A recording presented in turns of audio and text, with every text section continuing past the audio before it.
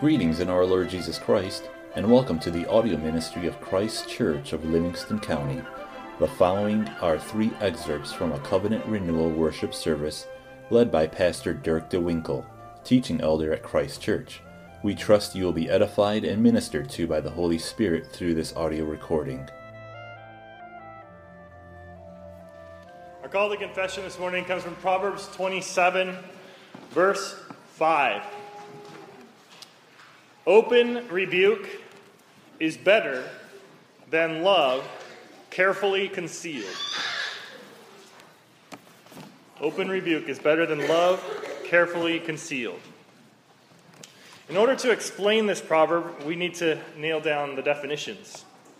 I think we all know what open rebuke is. It is confrontation.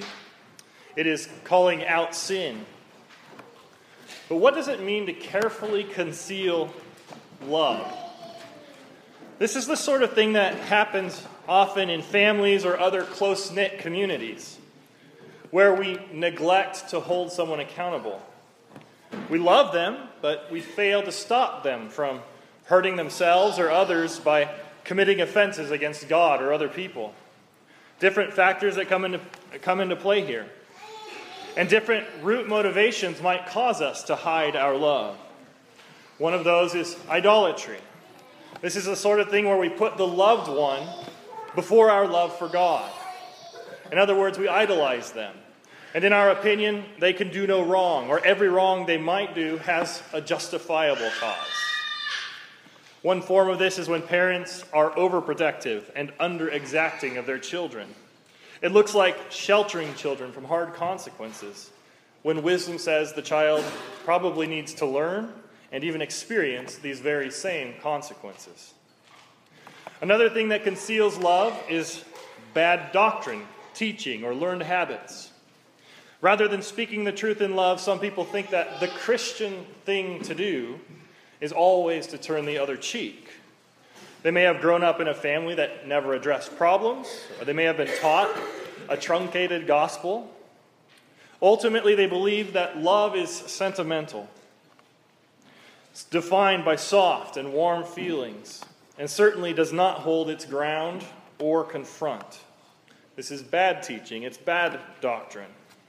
Love requires truth, and false love ultimately brings pain and suffering. Another false way of thinking is a failure to grasp our own worth. We can twist the doctrine of total depravity, the fact that we are all born sinners, into a thinking that somehow we deserve to suffer.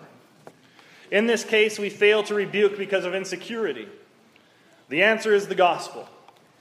We don't deserve to be mistreated. God loves us. He chose us from before the foundation of the world. He sent His Son to die for us. What greater value could He bestow upon us? Another reason that may cause us to conceal our love for another person is fear. What are we afraid of? We fear what we don't know. We are afraid that we are not seeing clearly and that confrontation might be unjust. We fear that there might be consequences of confrontation and things might get worse. Being governed by fear can certainly cause us to carefully conceal our love and affections. But God wants us to live not in fear, but in strength, standing firm on His promises that He will not leave us or forsake us. The final root cause for hiding love, which I plan to address this morning, is simple laziness. Sometimes we don't confront sin because it's work. It's work to rebuke. It's work to invest in one another. It's easier to let sleeping dogs lie. It's easier to ignore the problem and hope it goes away. It's easier, but it's not love. Love is proactive. Love cares enough to do something about problems. Love embraces truth and refuses to let go of it.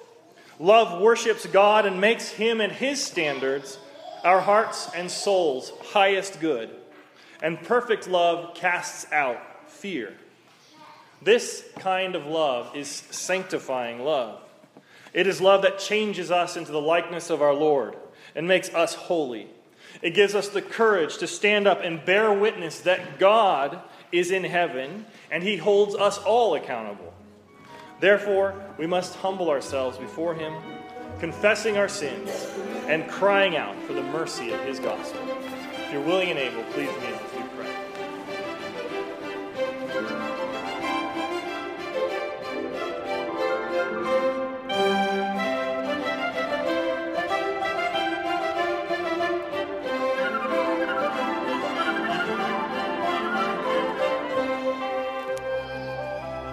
Father in heaven, we thank you for your goodness to us. We thank you for the grace that you pour out upon us. We ask that your name would be glorified as we hear your word taught and proclaimed. We pray that you would sanctify and consecrate us. We pray that you would prepare us for your service, that you would fill us with faith, that you will illuminate to us what it is that we believe, and help us to understand how you minister to us. Father, we pray for your blessing. In Jesus' name, amen. So last Sunday, I introduced this new series that we're having on the Apostles' Creed, and we covered its history and its origins. And today we're going to start to discuss its content. And we're going to get really far. We're going to get 2 words into it. I believe. The Apostles' Creed starts with the words, I believe. In Greek, the word for I believe is pistevo or pisteuo, which means to believe, to have faith in, to place trust in, or to have confidence in. Pistevo. Its root is also the root for the words pistis and pisteos, meaning faith, belief, or trust, or faithfulness and trustworthiness. Faith is the starting point of our religion. But faith is not a simple topic. In fact, it's difficult to talk about faith. It's difficult to talk about faith because talking about faith is a little bit like looking at your eyeball. You see everything through your eyes. But try looking at your own eyeball. It's kind of difficult. And the same thing is true with faith. Faith is foundational to our religion.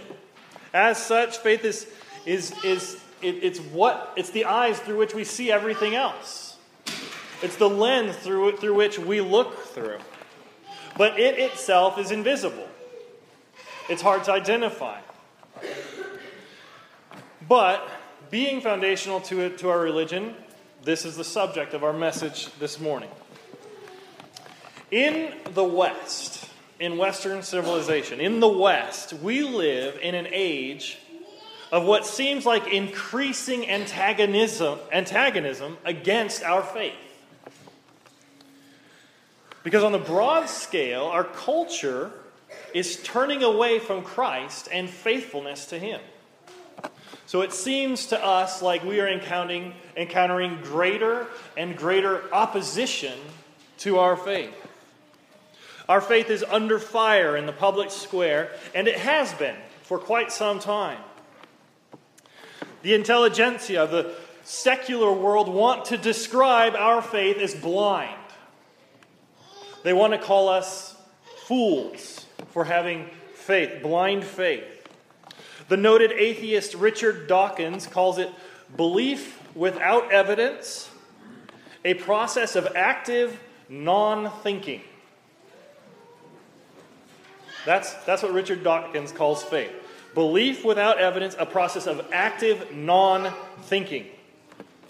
Another atheist, Peter Boghossian, says that faith is pretending to know something you don't know. Since we don't know, we'll just pretend like we know it. That's the West. In the East, besides this secularism, we have competing faiths, which have sought to marginalize or destroy our faith. Marxism and secular statism in China and Russia. Islam in Northern Africa, in the Middle East, and in Southeast Asia. Hinduism and Islam in India, Shintoism in Japan, and Buddhism throughout much of Asia. We have these competing faiths, competing answers to the problems of life. They're competing faiths that want to marginalize Christianity. They want to see Christianity decline, and they want to see their own faith expand, even to the point of persecution and murder. But despite all of this hostility against our faith, whether secular or pagan, the Christian faith remains the most populous faith in the world, with about a full third of the world's population claiming that Jesus Christ is their Lord. It is the most populous faith in the world. It is also the most evenly distributed faith in the world. Many of these other competing religions, they're very localized. They're localized in a region or an area. Christianity is worldwide, evenly distributed. And according to one study, Christianity is the majority religion in 157 countries, more than any other religion. So now that I've given you all of these faith statistics, let's dive into what faith is all about. We believe, but let's take some time now to discover what belief is in the first place and how it works. Now we're going to start with the Heidelberg Catechism, question 21, because it's convenient that our doctrine has a question that is specifically geared towards this question. What is true faith? The Heidelberg answers, true faith is not only a sure knowledge, whereby I hold for truth all that God has revealed to us in His Word, but also a hearty trust, which the Holy Spirit works in me by the gospel, that not only to others, but to me also, forgiveness of sins, everlasting righteousness, and salvation are freely given by God, merely of grace, only for the sake of Christ's merits. It's kind of a race there. There's a lot of information packed into that answer, and we're going to be expounding certain elements of that answer. So one of the problems with reviewing this topic as a topic for a message is that because faith is the lens through which we see everything, it's everywhere. It's dotted throughout Scripture. It's evidence. The evidence for it is spread evenly through the Scripture. And so, for that reason, we're going to be jumping around to a number of different proof texts to justify the Catechism's answer here. So the first thing we hear from the Catechism is that true faith is a sure knowledge. Faith is intellectual assent. Faith is an affirmation that what God has revealed to us in His Word is true. That's what it is. It's knowledge that we know is true because God has opened our eyes and our hearts to its truth.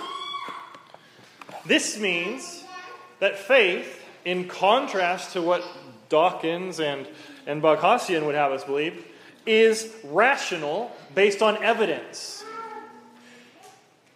It's not folly. It's not sticking our head in the sand. Faith is rational based on evidence. And the primary place we go to see this is John chapter 20, the end of the Gospel of John. Jesus gives us a story. John gives us a story about doubting Thomas. Thomas doubted the resurrection. Starting at verse 24. Now Thomas, called the twin, one of the 12, was not with them when Jesus came. The other disciples therefore said to him, "We have seen the Lord." So he said to them, "Unless I see in his hands the print of the nails, and put my finger into the print of the nails, and put my hand into his side, I will not believe." He says, I have to see it, I have to touch it, I have to feel it in order to believe this. This is amazing news. The resurrection is amazing news. And I will not believe unless I see and touch, is what Thomas tells us. He needs evidence. And after 8 days, his disciples were again inside and Thomas with them. Jesus came, the doors being shut, and stood in the midst and said, "Peace to you." Then he said to Thomas, "Reach your finger here and look at my hands. Reach your hand here and put it into my side. Do not be unbelieving, but believing." And Thomas answered and said to him, "My Lord and my God." Jesus said to him, "Thomas, because you have seen me, you have believed. Blessed are those who have not seen and yet have believed." Evidence. We have evidence and we have witnesses. That's why we believe. And especially, John tells us immediately after this story of doubting Thomas that the reason he wrote these things down is so that we would have the evidence that we need to believe. Verses 30 and 31 of John chapter 20. "And truly Jesus did many other signs in the presence of his disciples, which are not written in this book, but these are written that you may believe that Jesus is the Christ, the Son of God, and that believing you may have life in his name." We're invited to believe. We're invited to grasp and assent to the truth of the story of the Scriptures. So that's the first thing we see in our answer to the catechism. Second is that faith is a hearty trust. It's not only a sure knowledge. It's not only an understanding of what God has revealed to our hearts, but it's trusting that truth. It's a hearty trust. It's reliance. It's confidence. It's security. And again, this is throughout the Scriptures. Throughout the Scriptures we see this. We see it in the Psalms. We see it in the Gospels. We see it in the Epistles. For now we're going to content ourselves with just one short verse from Romans chapter 5, verse 1. "Therefore, having been justified by faith, we have peace with God through our Lord Jesus Christ." We have peace. We can rest in our faith because our faith gives us that peace. So where does this faith, where does this hearty trust, where does this sure knowledge come from? What's its source? First of all, we see that it's a gift of God. A hearty trust which the Holy Spirit works in me by the gospel.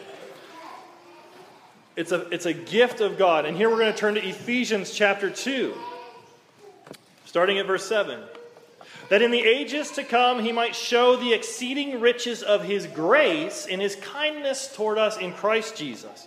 For by grace you have been saved through faith, and that, not of yourselves, it is the gift of God. Not of works, lest anyone should boast." God gives to us the faith by which we are saved. God gives that to us. We don't earn it. It's not something that we have merited.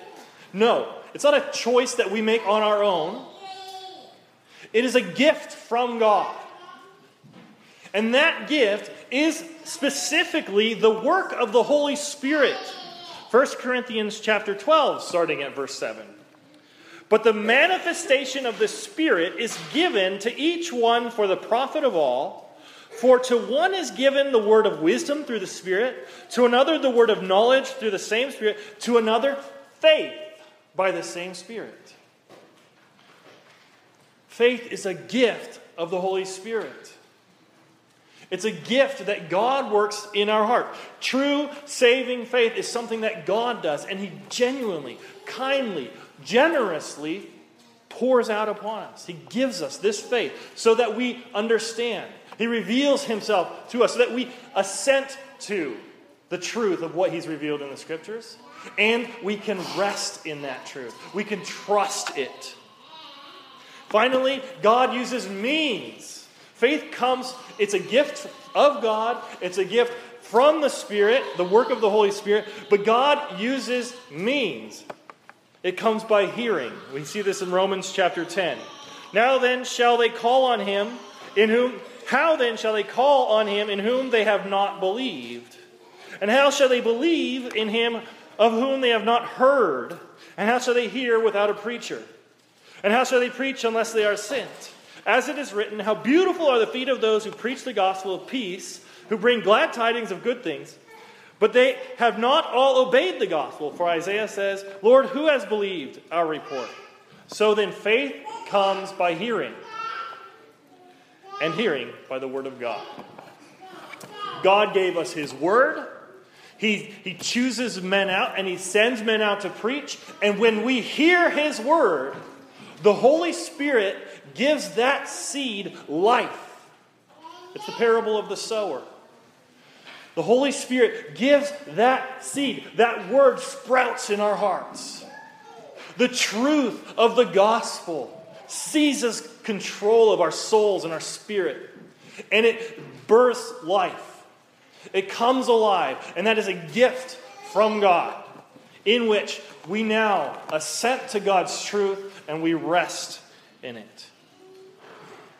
The next thing we learn after intellectual assent, hearty trust, and where it comes from, we learn that our faith is both corporate and personal. The answer of the Catechism says it's not only to others, but also to me. I believe is what we say when we read the Apostles' Creed. The corporate is assumed. If you've heard this, you've assented to it, okay, we grant, okay, there are people out there that believe.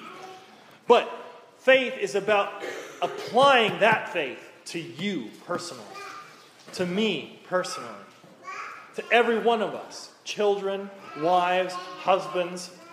We are all chosen to be God's people. And this personal aspect of it needs some justification, because sometimes we doubt, sometimes we struggle, sometimes we're like Thomas. But Paul models this for us in Galatians 2. In Galatians 2, Paul's giving a defense of, he's giving a confession of his own faith and a defense of his ministry against the Judaizers in Galatia. And he says this, listen to how personal Paul's faith is for him. He says, I have been crucified with Christ. It is no longer I who live, but Christ lives in me. And the life which I now live in the flesh, I live by faith in the Son of God, who loved me and gave himself for me. Oh, that every one of us would imitate Paul in this faith. This personal faith that says, Jesus is my Lord, and I live for him, and he lives in me. So our faith is corporate and personal, and next, it's effective. God's gift of faith works salvation. It accomplishes salvation. Galatians 2 verse 16. Knowing that a man is not justified by works of the law, but by faith in Jesus Christ. Even we have believed in Christ Jesus, that we might be justified by faith in Christ and not by the works of the law. For by the works of the law no flesh shall be justified. So God gives us this faith, and this faith saves us. It covers our sin. It unites us to our Lord. If he's my Lord, if I'm buried in baptism with him, then I'm raised to new life with him. I am genuinely taken away from the devil and the world, and I'm given a new body, a new person, a new life. I'm a new Adam. I'm in Christ. That's my identity. And in Christ, we know the Lord. We know peace. We know salvation. Now, the answer in the text dives into more details and defines the gospel. And I'm not going there today. But we'll get into that later in the creed. For now, we have a working definition of faith. It's a sure knowledge. It's a hearty trust from God, and it belongs to us corporately and individually, and it's effective for our salvation. That's our working knowledge of what is true faith. Now, what does it matter? Why are we talking about the science of salvation? Is that not what we're talking about? Why are we talking about the lens through which we see? In order to talk about that, we needed to discuss why it's difficult. Why is it difficult to talk about faith? Why is it difficult for us to wrap our heads around faith? One of the reasons it's difficult for us is because we can't see what we believe in. We can hear the promises of the gospel.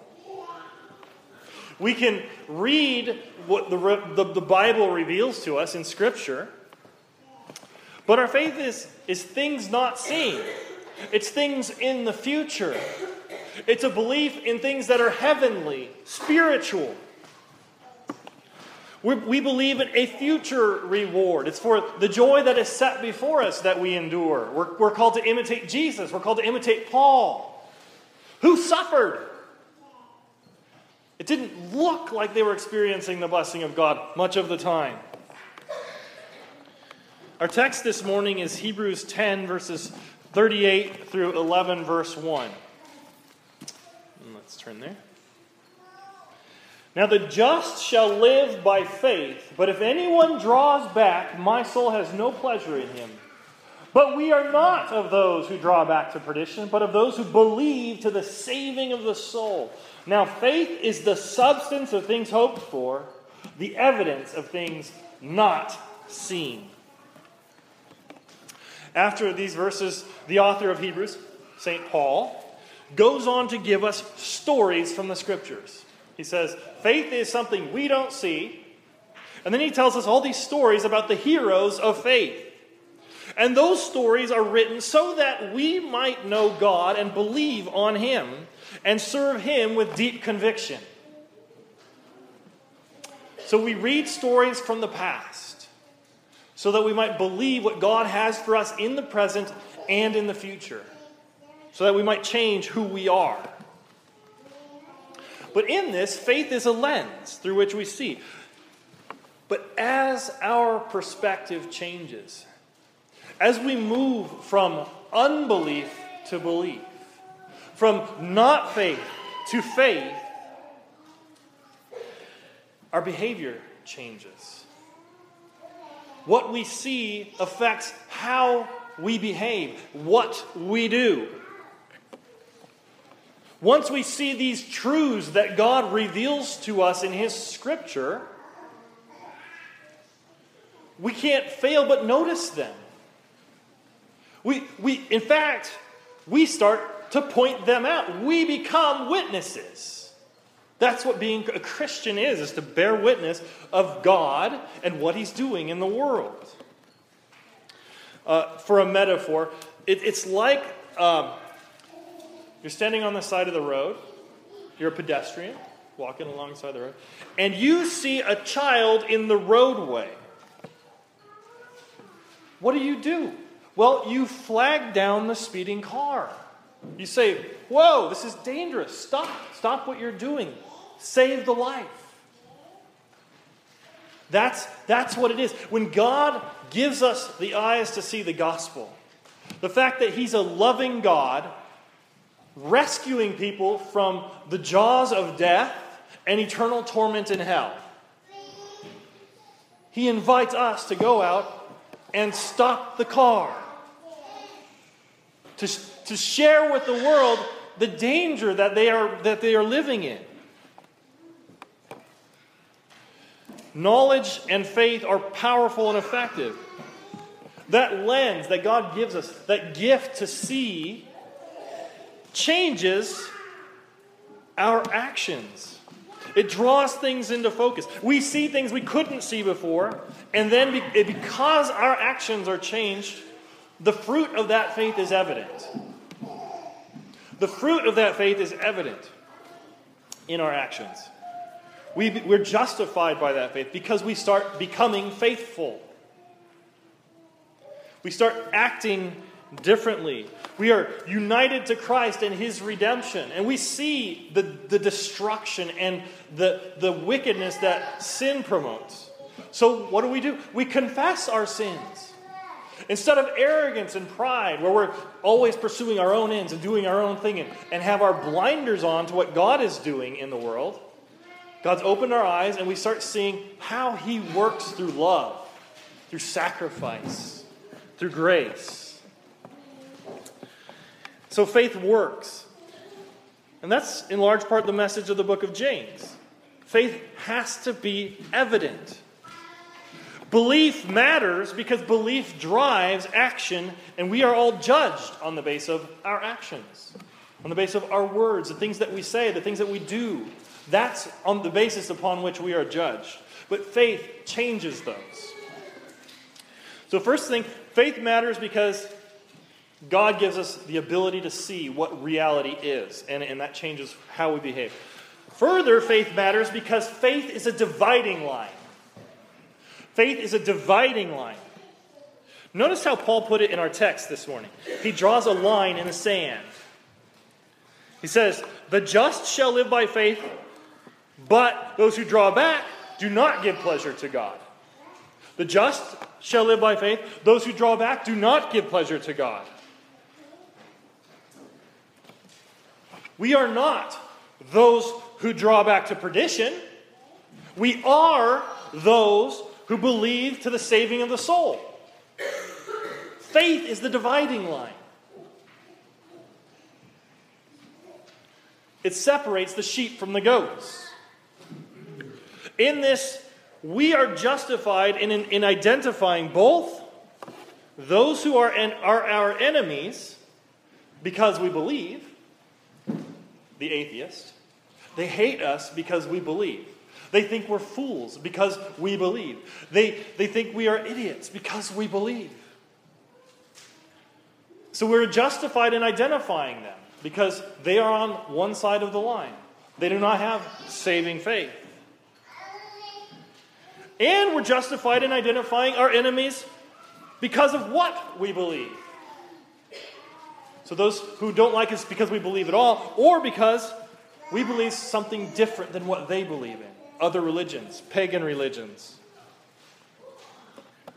Now the dividing line is between those who are just and right before the true God of heaven and those who are running from Him to perdition. That is the dividing line. That is the great division that God created into the world between the new Adam and the old Adam.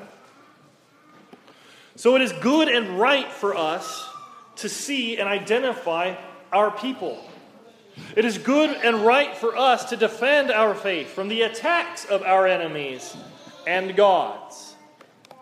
God calls us to stay the course, to declare God's victory and gospel to a dead and dying world. This is Psalm 2, verse 12. We sang it this morning. "Kiss the Son, lest he be angry, and you perish in the way, when his wrath is kindled but a little. Blessed are all those who put their trust in Him." Kiss the Son, put your trust in Him. That's blessing. And then the warning of what comes if you don't. This is Mark 16, verses 15 and 16. And Jesus told them, "Go into all the world and preach the good news to everyone. He who believes and is baptized will be saved, but he who does not believe will be condemned." We must fight the good fight. We must stay the course. We must be witnesses of what God is doing and what God does, who He is. To the secularists, we point out that God is creator and author of all things, and that He has revealed Himself in His creation, and He rules heaven and earth, and He will judge men for their sin and for their arrogance. This is not mindless or primitive. This is not active non-thinking. This is wisdom, and it's based on evidence and the power of God's Holy Spirit. To the pagan, we declare Jesus' victory over all principalities and powers. over the devils, and over death itself, that God has shown to you and to me, to us, a better way to worship Him and to draw near to Him in hope. And that no matter what they throw at us, terrorism, persecution, or even death, Jesus is Lord and He will judge. And finally, to each other, we encourage one another in the faith. We confess what we believe. We confess that God is working in our lives. And then we go out and we bear witness with our love for one another and the grace of God that He bestows upon us in community. Because our faith, our trust is always in Christ. It's into something. It's in God. Our faith is in the God of heaven who made all things and who revealed Himself in Jesus Christ. And He is the true God. And we know this because Jesus told us this as He prayed in John chapter 17. And this is eternal life, that they may know you, the only true God, and Jesus Christ, whom you have sent. God is real, and faith in Him matters. Is Jesus His Son? Yes. Believe it and confess it. In the name of the Father, the Son, and the Holy Ghost, let's pray. Father, we do thank You that You've revealed the mechanism by which we believe. You've taught us about faith. You've taught us about who You are. You've given to us knowledge and assurance that You are God and that You have redeemed us from our sin. You grant us forgiveness of sins on the basis of our Lord's sacrifice on the cross. You assure us by the working of Your Holy Spirit that You are God and that You are effectively working out Your salvation throughout the world to the ends of the earth. You've called us to faithfulness, to belief, to trusting in You, and to being witnesses for You. Lord, we ask that You would fill us with this faith. We ask that You would fill us with faithfulness, so that as we go out from here, Your love may abound in us and through us for one another and for the world.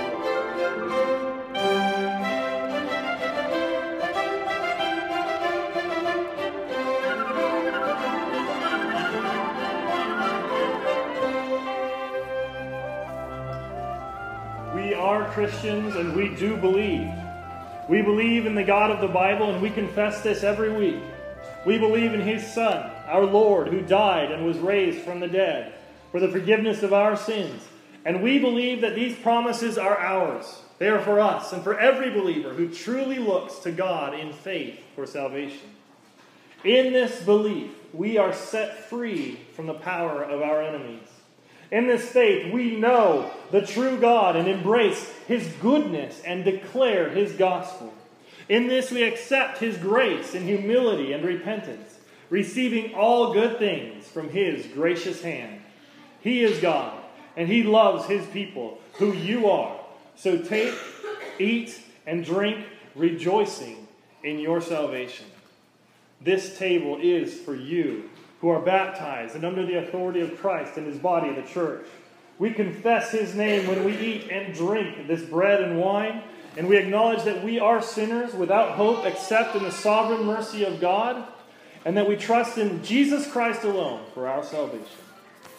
Christ's body, broken for you. Let us pray. Thank you for listening to these excerpts from the worship service of Christ Church of Livingston County. If you would like further information about anything in these messages, the Bible, about Christ Church of Livingston County, or wish to make any other related inquiry, please feel free to contact Pastor Dirk DeWinkle through our website, ChristKirkMI.com. That's ChristKirkMI.com. Again, thank you and blessings.